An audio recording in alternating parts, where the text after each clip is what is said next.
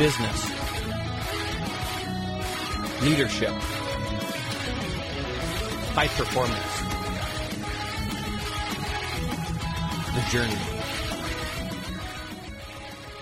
All right, welcome to the show, everybody. We have a great guest today, and I don't know where to even begin to describe this guy.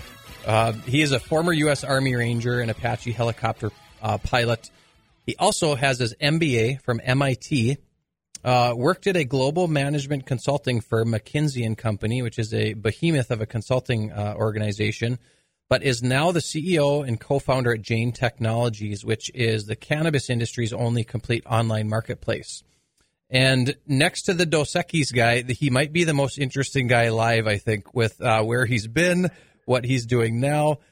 So from Santa Cruz, California, I know our audience will love hearing the modern-day philosophies of Socrates Rosenfeld. So, Socrates, welcome to the show, man. Patrick, what an introduction. Thanks, man. It's a pleasure to be on. Yeah, you bet. So I got to say this first. We were just talking about this literally before we started recording here. A mutual friend had introduced us, or he had thrown your name out there when I'd started talking with my friend Jay about doing a podcast and launching a podcast, and we were talking about kind of the whole premise of it, of talking through, interesting people's journey, whether they're business leaders, business owners, entrepreneurs, whatever it may be, just looking for a phenomenal story. And he started telling me your story, and I said, I got to meet this guy. I absolutely got to meet this guy if this is his story and get him on the show. So super excited to talk through as far as how in the world, do you go from MIT to consulting to flying helicopters for the military into now running an online cannabis company. So like I mentioned, you're currently CEO at Jane Technologies. But before we dive back into your past, Socrates, I want to start off by really dissecting kind of Jane Technologies, what your company really offers, and really what makes your company so unique in such a fast-developing industry, but also one that a lot of people aren't really knowledgeable in. Yes, and thanks for that, Patrick. I'm excited to get into the conversation about the past, because it's been a wild journey up until this point. It doesn't seem like it's going to get any less wild here moving forward, which is fun. But really what Jane Technologies is, we are a technology company really focused on digitizing retail.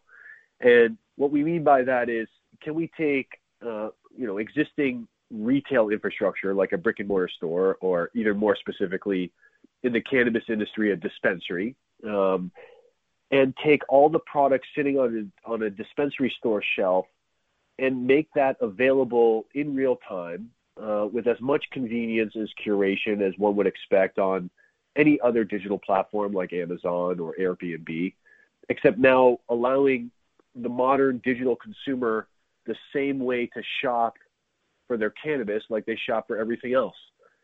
And so how we do that is unique in the sense where, we now support about 1,700 dispensaries across 33 state markets. Wow. Which is close to about 40% of the market here in the United States. But unlike an Amazon, it's not like we have our own products that we ship to folks in North Dakota or Massachusetts. Instead, what we do is we actually provide fully automated e-commerce technology to small businesses, which are these retailers, state to state to state here in this industry. And in providing them this e-commerce solution, not only are we allowing them to digitize their existing retail operation, and, given current day and age here with COVID, a small business, their ability to digitize is paramount, is critical. But now what we're able to do is you can be in Denver, Colorado, or San Francisco, or Boston, Massachusetts, and search for cannabis however you want to search for it on iHeartJane.com. You can search for things like a specific strain, or you can type in things like edibles. You can even get really specific and say gluten-free or vegan edibles. And so really what we're trying to do is allow for consumers, no matter their experience in this space, to access and shop online for cannabis.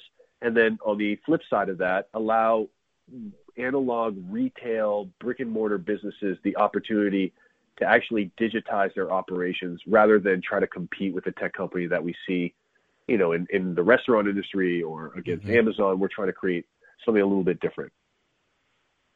Interesting. Yeah. So, I mean, literally, you think of how big digitizing everything is now, especially this is end of October as we're recording this, with the winter COVID pandemic supposedly about to take off again here, the importance of businesses getting into that digital space and pushing their product out with so much less foot traffic through their stores. Exactly. Taking a step back and taking actually a step outside of the cannabis industry. And this isn't, this is all businesses, not just cannabis businesses, but for really since the .com era, back in the late 90s, early 2000s, when you had companies like Amazon emerge, we have really been anchored as consumers to think of the online world as mutually exclusive and completely separate, if not in direct competition to the offline world, right? So when you buy something on Amazon, that product is probably sitting somewhere in a brick and mortar store. Mm-hmm. But because Amazon is so convenient and can get that product to you with such efficiency, and you have purchasing power, you can read reviews, you can compare by price, etc. 10 out of 10 times, we defer to these direct-to-consumer businesses like Amazon. What we see, though, is in cannabis, we can't do that. And we also see this massive shift now due to COVID and this pandemic where we are on the brink of having retail go extinct because these small businesses, not only are they trying to fight for their livelihood, but now you can't even go into the store anymore. I can't walk through my local hardware store and pick through the hammers and the screwdrivers, right? So what am I going to do? I'm just going to go on Amazon and find that because it's a lot easier and safer for me to do so. Well, we're creating those another option for the consumer. Not for everything, but for some things. And we're starting it here in cannabis. And we see that, and we believe that we are on the cutting edge of what we believe to be the future of e-commerce, and that is, can consumers find that screwdriver or that ball-peen hammer, but instead of going on Amazon.com to find that, can they source the hundreds, if not hundreds of thousands of hardware stores around the world that has that specific SKU? We think that could be done. We're doing it here in cannabis, and we think that applies to potentially other retail verticals down the road. Okay, awesome. No, it's a super, super interesting concept. And yeah, everything's definitely moving that direction. I mean, one for sure cannot argue that. So let's talk about just cannabis in general before we kind of dive back into your past. So cannabis, I know you describe it as nothing like it's presented to you as a kid in the DARE program. And, when I think of cannabis, I can't help but think of Dave Chappelle in the movie Half Baked with him and Jim Brewer, and I just kind of laughed to myself. But you obviously, with the product you guys are pushing and such, there's a way more to it than that. And there's a side that people don't see. Correct? Yes. And I'm not speaking, for anybody else. I'm just simply speaking from my own experience. And sorry, Patrick, if this gets kind of into my background a little bit, but no, that's fine. I think it is important because I was a child of the DARE program. I, wanted to be a firefighter when I grew up, and then ended up, going to West Point. I was an athlete all my life. I share that with you just to say I was a kind of a straight and narrow kind of person. And I was convinced through the DARE program and others that if I tried cannabis, that I would be dumb, that I would become lazy, right? And we laugh about the Half-Baked movie, and that is how this plant was portrayed. And obviously, like most things in Hollywood, you take something and you magnify it to the nth degree because that's what sells movies. And I would hope one day, I hope, Patrick, that I can hang out with Dave Chappelle and have a real conversation on kind of, yeah, right, what plant medicine has done for him. And I would venture to say that he would probably say he experiences it very differently than as represented in Half Baked. Mm-hmm. But you even take this product that was thought to be bad or et cetera, and after I tried it, that was not the case. In fact, the more research I did, the more I realized that some of the most innovative people in this world, the most visionary people in this world, and quite frankly, some of the smartest people I just know in my everyday, day-to-day circles have consumed cannabis. But really, I think what I want to communicate is we all know that this product is no longer this very linear, superficial, have a good time kind of product. Mm-hmm. And I go back to that Half-Baked movie, which is one of my favorite movies, by the way. It's very funny. But even, right, like even sitting down and consuming a joint and laughing with your friends, that in and of itself is some kind of therapy. And you could argue that it's bringing you some level of wellness and well-being. And so even if you take that, I'm not talking about the folks who provide this for their children who suffer from epileptic seizures. Mm-hmm. I'm not talking about the folks who use this who have stage 4 cancer and have found that RSO, Rick Simpson oil, is like the only thing that provides them therapy and well-being. Just kind of people sitting on the couch smoking a joint or going for a walk or watching the sunset. We're all talking about a spectrum of wellness or well-being. And I think as we get smarter and more educated about this plant, we realize now it's not just medical or recreational or, this binary experience. It's on this spectrum of wellness. It's on this spectrum of well-being. And maybe on one side of the spectrum, has real medicinal benefits to it. On the other side of the spectrum, it just might make you feel good.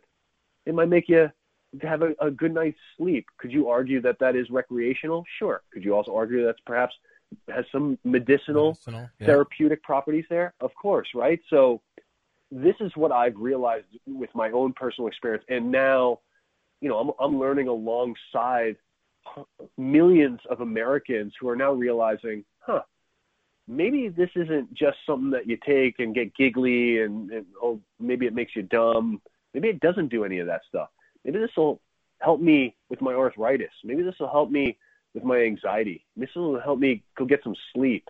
Those are the things that I think we're starting to see surface, and hopefully as a platform, I Heart Jane, we can meet the market of where it needs to be met and educate the consumer on things that, maybe it's not so much about the potency and how quote unquote high you get, but maybe it's more about the full terpene profile of the product and this general sense of well-being. So it's exciting to see how far we've come in such a short amount of time. And I think that's just even more exciting and indicative of how big this industry could get and how on the spectrum of wellness, how many people it could potentially affect, which is exciting. Yeah, and it's crazy how fast the industry has taken off. I mean, you look at just in the last couple of years of how fast it has grown, and the money that has been dumped into investing in it is crazy. I'll straight up honest, I've never smoked a joint in my life. I've been around a lot of people that have,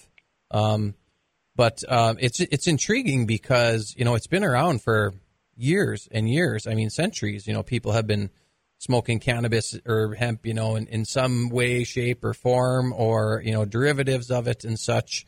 And there's absolute medicinal purposes. I definitely won't argue that one bit. So I'm curious, when you said you were a pretty straight and narrow guy, straight and narrow kid. When were you kind of first exposed to it? I was first exposed to it in high school. I would be at a party or something like that, and kids would be smoking a joint. It terrified me, to be honest with you. I was, I didn't have an older brother, so I didn't know what was good, what was bad. Mm-hmm. And I just kind of focused being an athlete and being a good student because I thought that's what I needed to be focusing on at the time. And then I ended up going to West Point. Obviously, there's not a lot of cannabis being consumed at West Point, if at all. And then I was in the Army, and my 7 years on active duty, obviously never exposed to that. I had soldiers, we would test for it in the military, and if you tested for it that you had consumed cannabis, you'd most likely be out of the Army. And so that was the closest I got to it. And then I got out of the service, was 29 years old. I didn't really have any idea what I was going to do next. I was extremely fortunate to be able to go back home and kind of hang out with my family for a year as I figured out who I was. And I had thought, and I would say in retrospect, mistakenly thought and assumed that because I, my body felt relatively okay. I had some sad times in the military, but I was a pilot. I wasn't in any kind of direct fire. I wasn't an infantryman. I thought, and I had already done only one tour. I haven't done multiple tours. So I thought, you know what? I'm going to be able to take the uniform off and become a civilian again, and that will be no problem. It'll be like getting stationed at a new base, except, this is just a civilian location. Mm-hmm. And to be honest with you, Patrick, I couldn't have been more wrong. I remember I was out and I was applying to business school, and everything I did in that application process was as though my physiological being, my response was as though I was going to combat again. Like every decision I made was the most important life and death decision. And I couldn't turn that intensity level down. Mm-hmm. And so for me, my wife actually, who grew up in Vancouver, Canada, and my brother and a close friend, basically said, hey, if you want to try it, try cannabis. It's been known to have very therapeutic relaxation effects. If you can't relax, well, why don't you give this a shot? And, I was resistant at first. And then finally I was like, you know what? I might as well, if I'm going to be so resistant to something, I might as well try it for myself so that I can confirm my resistance. And I did. And it was actually the opposite of my anticipated effect. And it really, I will say I hadn't felt that relaxed since before the Army. And even then, I hadn't felt that relaxed since I was a child, really, is what I experienced. And it did two things for me at that point, Patrick. One, obviously, it set me on this path of wanting to understand cannabis and talking to other military veterans and talking to others who found such benefit to this plant and consuming it and really shifting my perception of what cannabis was. But you know what else it did, and I think more importantly, was for the first time in a very long time in my life. I remember I was 29 years old. I've been a West Pointer. I was a captain. I was commander in combat. And for the first time in a very long time in my life, after I consumed cannabis, I remember thinking to myself, wow, what other things in my life have I just taken on face value to be true that I myself haven't really had conviction around? Mm-hmm. And there were many other things in my life then that opened up many other doors to say, wow, why am I doing this? Or why am I not doing this? And then if you unpack that, it's because you believe others to tell you what the truth is rather than kind of finding the truth for yourself. And so that experience really opened up a lot of doors for me, and I haven't looked back since, that's for sure. Wow. So it really, it wasn't a PTSD thing. Do you think it was just something about how you're kind of, between maybe a combination of being that straight and narrow kid, teenager, young adult, like you mentioned, and then was part of it just kind of how you're rewired in the military too? Yeah, absolutely. We and I wasn't diagnosed with post-traumatic stress but I would imagine that I've had some traumatic stress in my life. Mm-hmm. I know I have. And what the military teaches you, because as a helicopter pilot, I can't experience emotion as I'm flying and doing my mission or leading my soldiers. I have to, because it's unnatural what we're trying to do and accomplish. We're going and doing things that to the normal human being is extremely unnatural, if not extremely terrifying. And we are taught and trained to suppress that or ignore those emotions or compartmentalize. What we are not taught to do is feel those emotions. And so what I believe post-traumatic stress is not, okay, there are some that have had an acute traumatic experience, getting in a car accident, those sorts of things, absolutely. But there are, how many of us have lived lives where we have had to suppress emotion, suppress real sadness, suppress real fear or shame, whatever natural emotions come up. And as a veteran, we are trained to do that over and over and over and over again until your cup is too full. And eventually you're going to need to experience it. And what cannabis and other plant-based medicines have done for me, at least, is it allowed me to experience it from a place of self-empathy and non-judgment. It has allowed me to experience those emotions fully and not judge those emotions.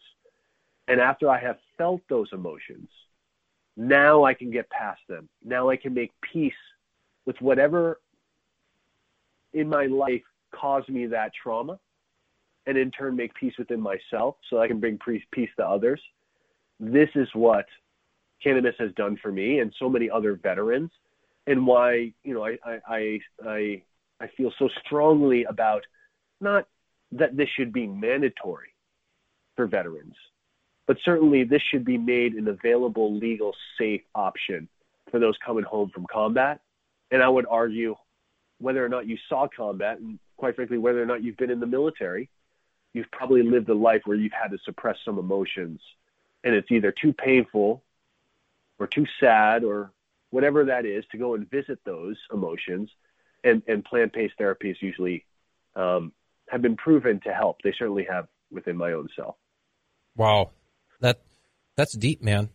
I love it because I love the part you said about just the truth about oneself, because I do think so many people fail to really unpack themselves, their emotions, and like you said, really allow themselves to feel things. I think a lot of people, I think, honestly, Socrates, try things like cannabis or painkillers or things like that because they're so numbed out and they're looking for something that will take them out of that phase of their life or that feeling in their life, really.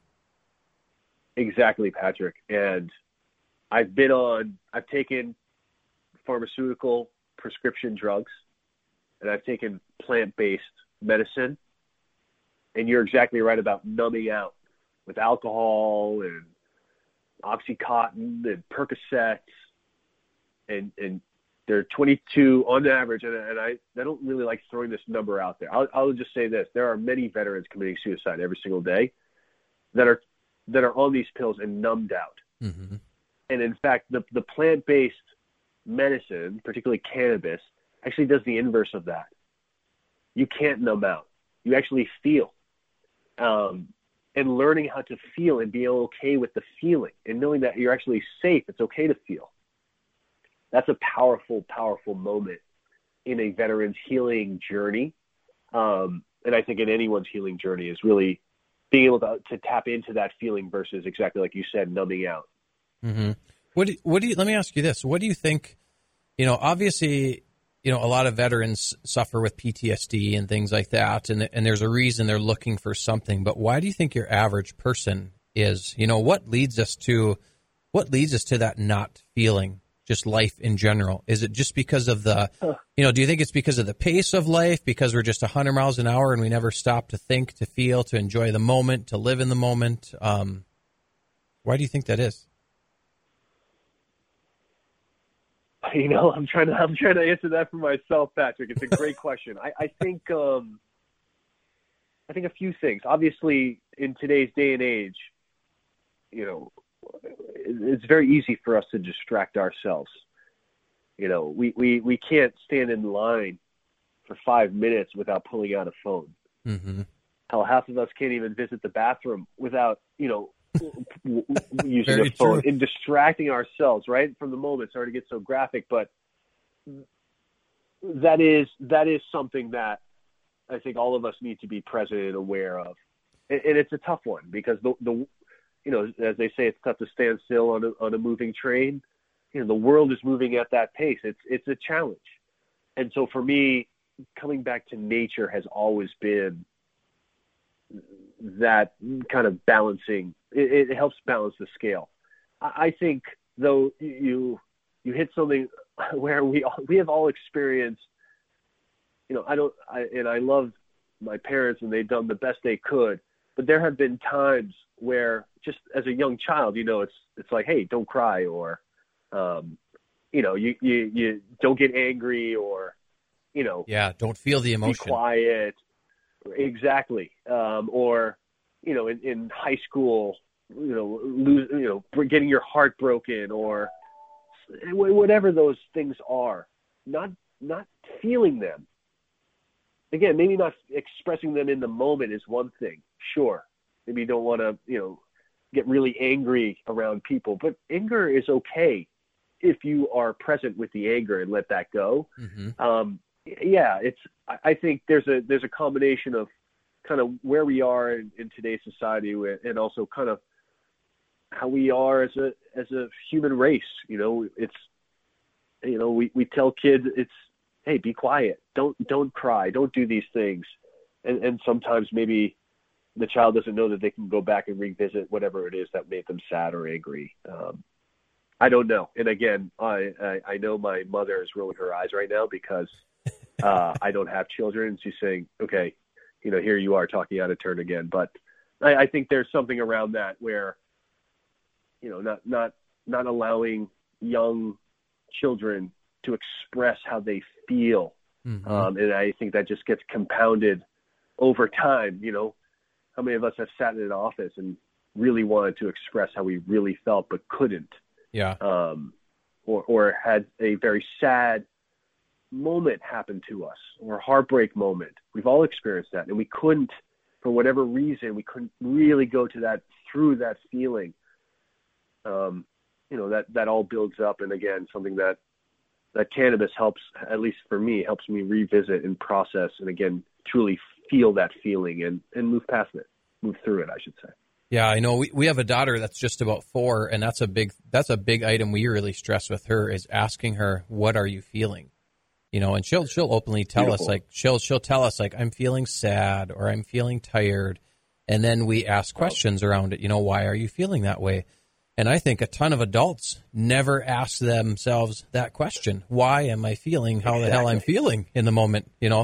I'm angry, or I'm anxious, or I'm stressed, but, we never slow down enough, and you said a word, I actually wrote down here as you were talking, distract. We are so used to distracting ourselves that it's so ingrained in us as habit that we distract ourselves to the extent where we never stop to identify what we're feeling and why we're feeling it. So therefore we never deal with it. Exactly. And to tie that to Jane, we are, as a collective team, we have worked very hard to create and protect a space that is safe for others to feel however they're feeling.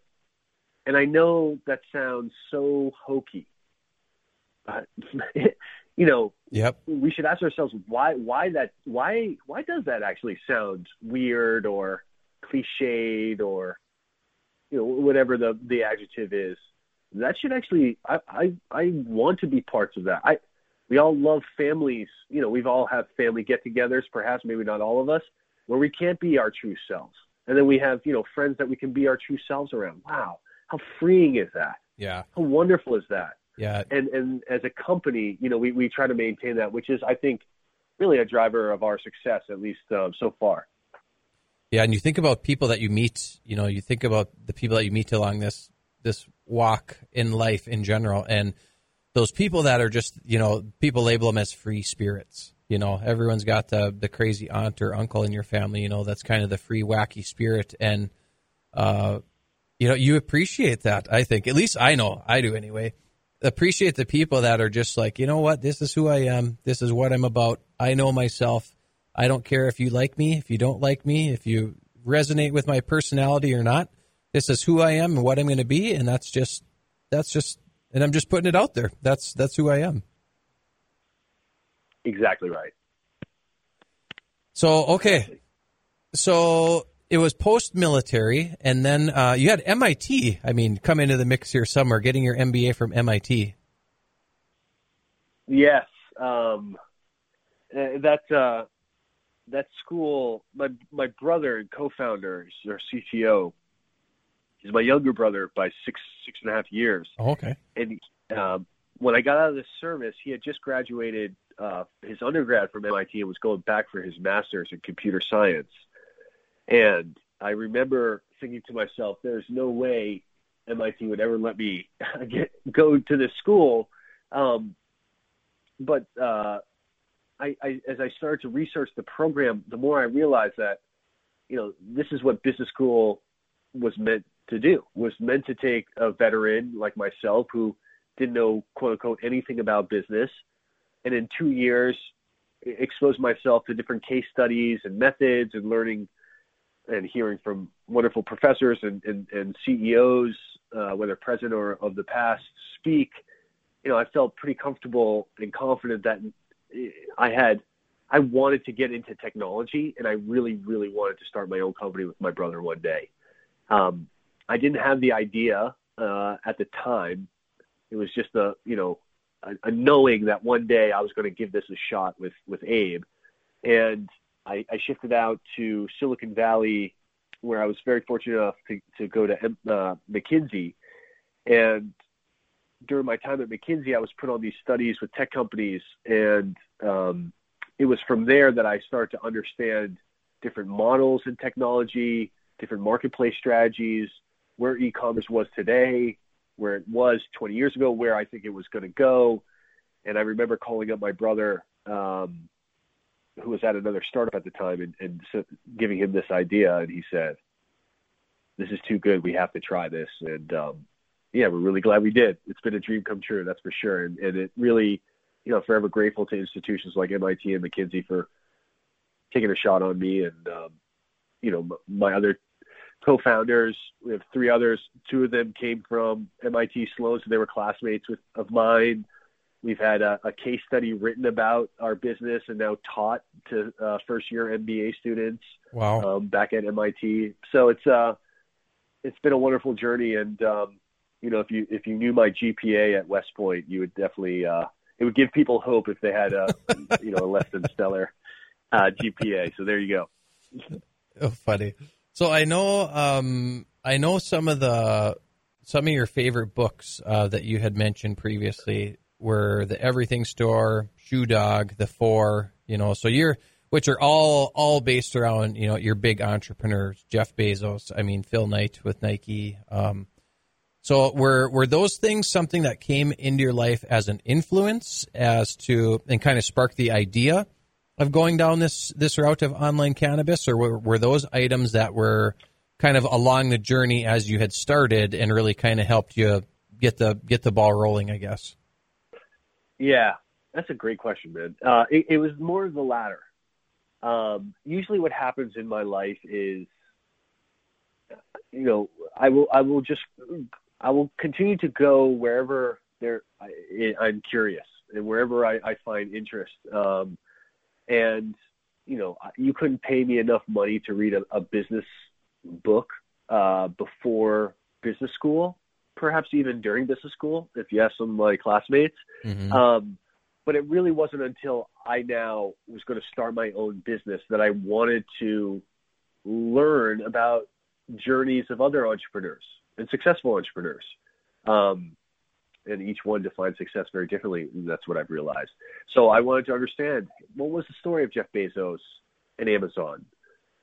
How did he build this model where there will never be another Amazon.com ever built ever again? He's done a wonderful job of kind of positioning his business to that. I wanted to know, how does someone like Phil Knight, who's not an artist or a designer, in fact, he was just a collegiate runner, really, and a salesperson, how does he build one of the most prolific brands in the world? And you realize throughout that journey that it's, you can't help but have the chapter where you sold your product out of your living room or trunk of your car. It is part of this journey, this entrepreneurial journey. That's what it taught me. The Four is really a very interesting book. I think it's written by a professor out of NYU, where he looks and analyzes businesses from a completely different perspective than really anyone else I've ever heard of. And it taught me that,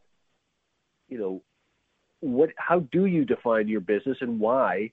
And based on how you see yourself, that is really kind of how you're going to take the next adjacencies and grow your business. If you see yourself as an e-commerce business, you're going to build more e-commerce. If you see yourself as a luxury brand like Apple, that's his argument, you're going to build your business in a very different way. Mm-hmm. And so that was very interesting to me. And, one book that is not a business book, that one has that has stuck to me, and I always go back to and use when I talk to my team, is Endurance. Is this journey of Ernest Shackleton in his exploration of South Pole, the right? Arctic, and yeah, exactly, the South Pole, and crazy story there. Traverse it with this boat, yeah, but that is the entrepreneurial journey.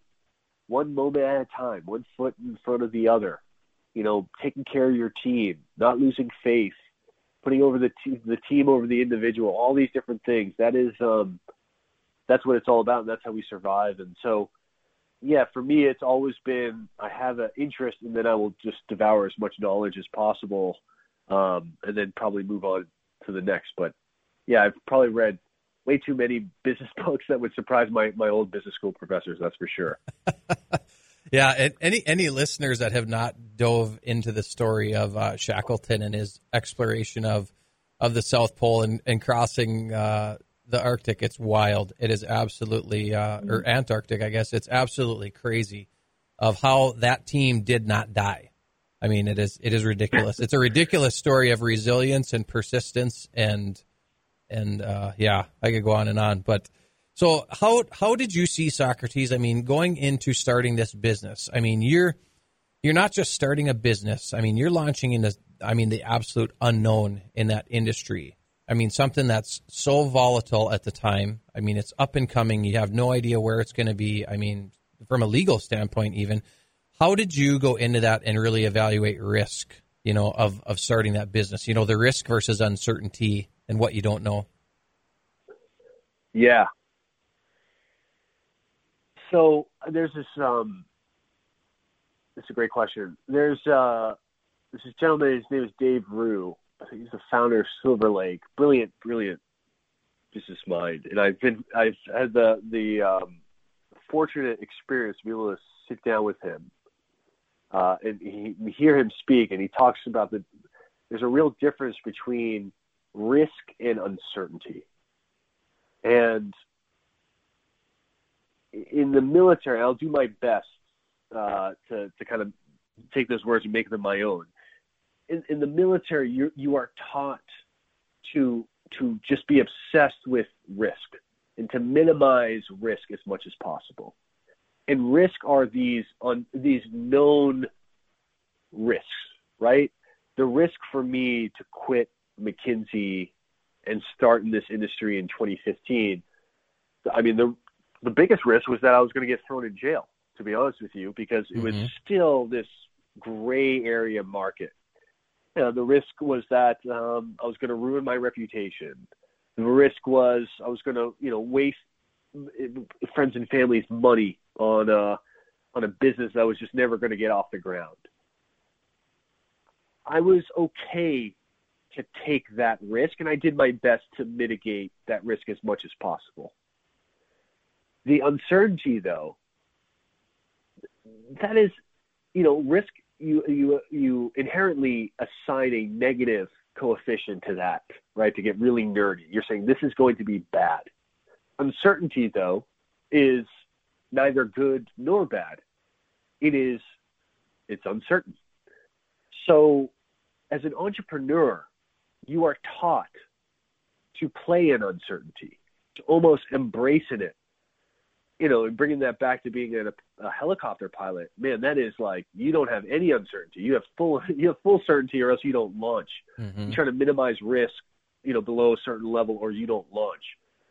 It's the inverse of that as an entrepreneur. There is more uncertainty than there is certainty.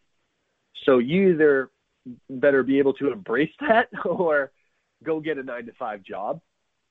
And what I've realized is the way to approach uncertainty is to, really try to, make your assumptions, assign different probabilities to that. But that at the end of the day, this is probably more simply put, is you take whatever it is that is at your disposal and you try to position your business as best as possible at that stage. And then whatever adjacencies open up after that, and whatever uncertainties emerge after that, you do that again and again and again until you start to recognize patterns of uncertainty. And then once you start doing that, you can either take full advantage of that, or you can start seeing those patterns and saying, okay, hey, this has bit me in the ass a couple times now. I'm going to assign a risk to this uncertainty. So probably a more academic answer than you would have liked, but I think something that often a lot of entrepreneurs think uncertainty is bad. Uncertainty is very good. Mm-hmm. It was uncertain whether or not this industry would legalize over the next, the previous 5 years. That was the uncertainty. Yep. It wasn't a risk. And so we bet on that, essentially. We tried to make a calculated bet. We had a hypothesis, and that came out to be true. So that's an example of looking at uncertainty and then positioning your business as best as possible based on the information you have, presently. So, hopefully that helps some entrepreneur out there as they're looking at their journey and being like, oh my God, there's nothing but uncertainty. That's actually probably a good thing, because if it was super certain, someone would have already done it. Oh, for sure. Yeah. No, yeah, that is the entrepreneurial journey right there. I don't, when you mentioned, how much certainty versus uncertainty, man, I don't know if there's any certainty when you launch your business as an entrepreneur. I mean, and that's what makes what makes it so exciting. Exactly. And that's exactly right? You're launching this podcast. There's so much uncertainty on that, but that's where the excitement is, because you're constantly learning and iterating. Mm-hmm. And the goal of an entrepreneur, and quite frankly, the CEO or the founder, the leader of the team, should not be positioning his or her business to where, okay, if that uncertainty actually turns out to be negative, your business is over. It's this game of constant small little iterations where you can learn really, really quickly, make mistakes really, really quickly, and then you transform uncertainty into known, potential. Yeah. And then you can take full advantage of that. Yeah. How fast can you adapt, really, is what it's about. How fast can you overcome failure, pivot, adapt? Because if you can continue to do that quickly, and you're willing to do it over and over and over, you'll never fail. Right. Really, that's, there are no failings, right? There are no failures. There's just learnings. Constant learnings. And that's why, you might as well love it, because there's going to be a lot of mistakes that you're going to make. And if you love what you do, the mistakes are enjoyable, even in some weird, sadistic, masochistic way. But,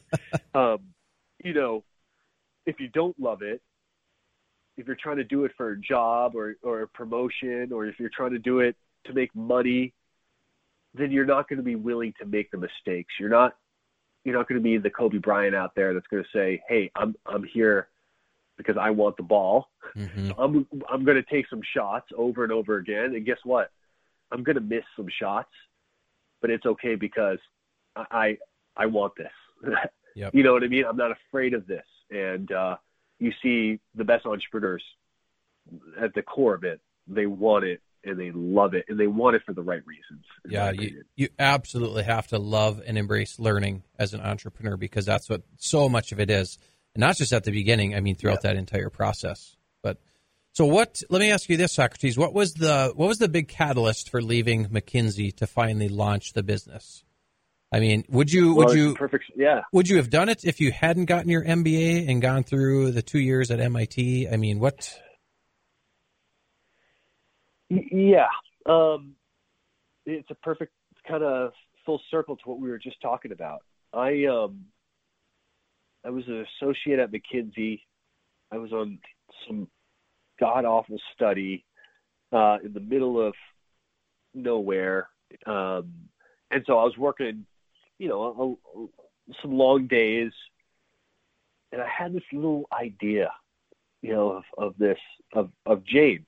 And it started with, a little one-pager that I put together on the weekend. And then, I was like, okay, maybe I'll put together a business plan because I can't stop thinking about this idea. Mm-hmm. And so, weekend work started to go, early morning and late at night work. And I was doing that for about a year and working full time at McKinsey. That showed me that I loved it because, on my days off, I wanted to work on a business plan. Yep. I didn't want to work on anything else. Your first love when you fall in love and you have a crush, and that's all you can think about is that crush, and life is good, and no matter what happens, because your heart is full and you're in love. That's what I had. Yep. And Monday would roll around, and I would have to begrudgingly kind of go back to the slog, the grind, and this is a wonderful place that is McKinsey, and it's like I'm learning, and but my heart wasn't in it. And I remember my wife sitting me down one night, and just basically saying, when are you going to give it a shot? Just, you've been talking about it, you've been thinking about this ever since I met you. You've been talking about starting a tech company with your brother. Now you have an idea in something that you love, and she was a massage therapist. We were living in Palo Alto, massage therapist. As good as she is, it's not necessarily like there was a lot of money coming in. Mm-hmm. So that was in the back of my mind. Yeah, a lot of doubt. That was for me. Yeah, a lot of doubt, a lot of risk, right? A lot of uncertainty in there too. But ultimately, man, if I had not taken that shot, if I had convinced myself not to do it, oh man, that makes me so sad to even think about, because what happened was I took a step in the dark and I said, you know what? My heart is telling me this is right. And I'm okay going broke if I just follow this, because, so what? At least I gave it a shot, right? And man, and it has worked out so far. And I will argue that this has already been a success for me, because I define it differently. But what this has taught me was that as long as you love what you do, truly, and I know, again, it sounds so cliched, but you really, it doesn't matter how much money you make. It doesn't matter the clothes you have. You are free and you are happy. And that to me will always be the undercurrent, that serves my life. And really, I never did that. I never took a step in the dark ever until that moment. Yep. From the time I was a kid to West Point to, doing what everybody told me they thought I should be doing. That was the safe way. I finally did the way I wanted to go, my way. And I haven't looked back since, and I'm really grateful I did that. Yeah, it's amazing once you enter the entrepreneurial journey and you start creating your own thing, how when you used to go to bed at night, you'd wake up kind of dreading what you had to do the next day. And now, I don't know about you, but me for sure, it's like I go to bed at night, I can't wait to get up. It's like I don't even want to go to bed a lot of nights because there's just so much to do. There's so much to do, and not in a negative way. It's just like you just can't wait to get back at it and keep creating and keep building, on what you've really created and made.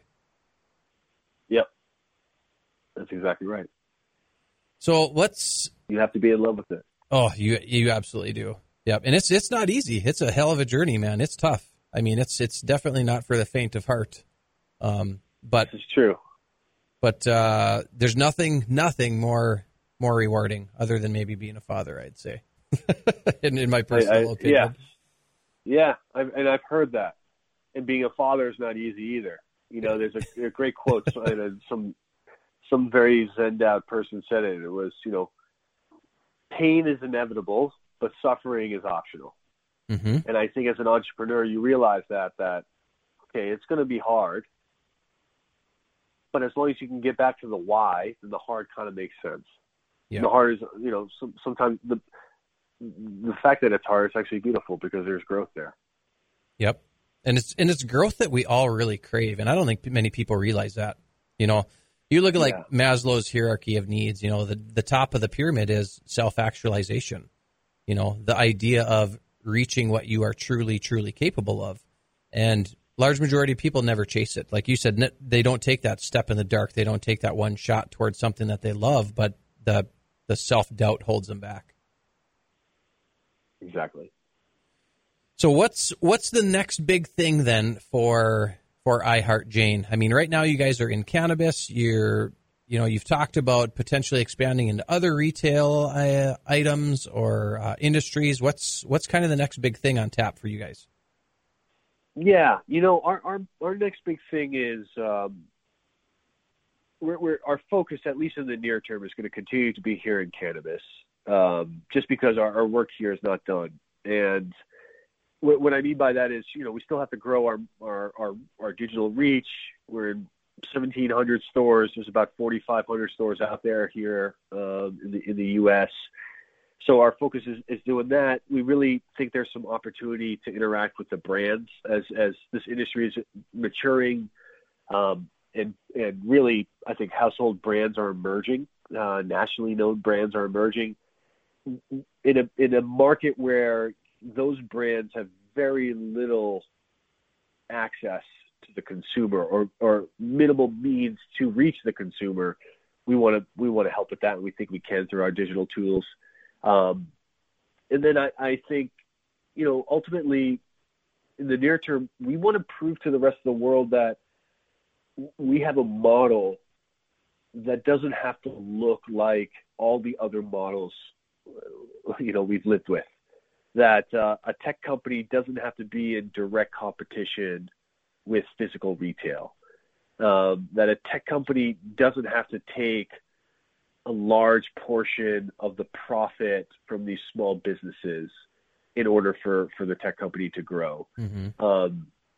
That really we can create perhaps a new chapter in e-commerce where it's the full integration of offline and online. It's the mergence of those two worlds. I think that's really our focus, and I don't think there's a better incubator to prove that out than the cannabis industry.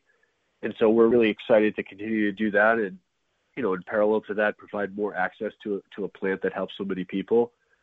It's a dream come true, Patrick. Really. So for us, it's the cannabis industry for the next however long we need it to be, and then if we can move to adjacent markets and prove to the rest of the world that you don't just need can order your cannabis like this, but perhaps other items as well, we'll absolutely do that.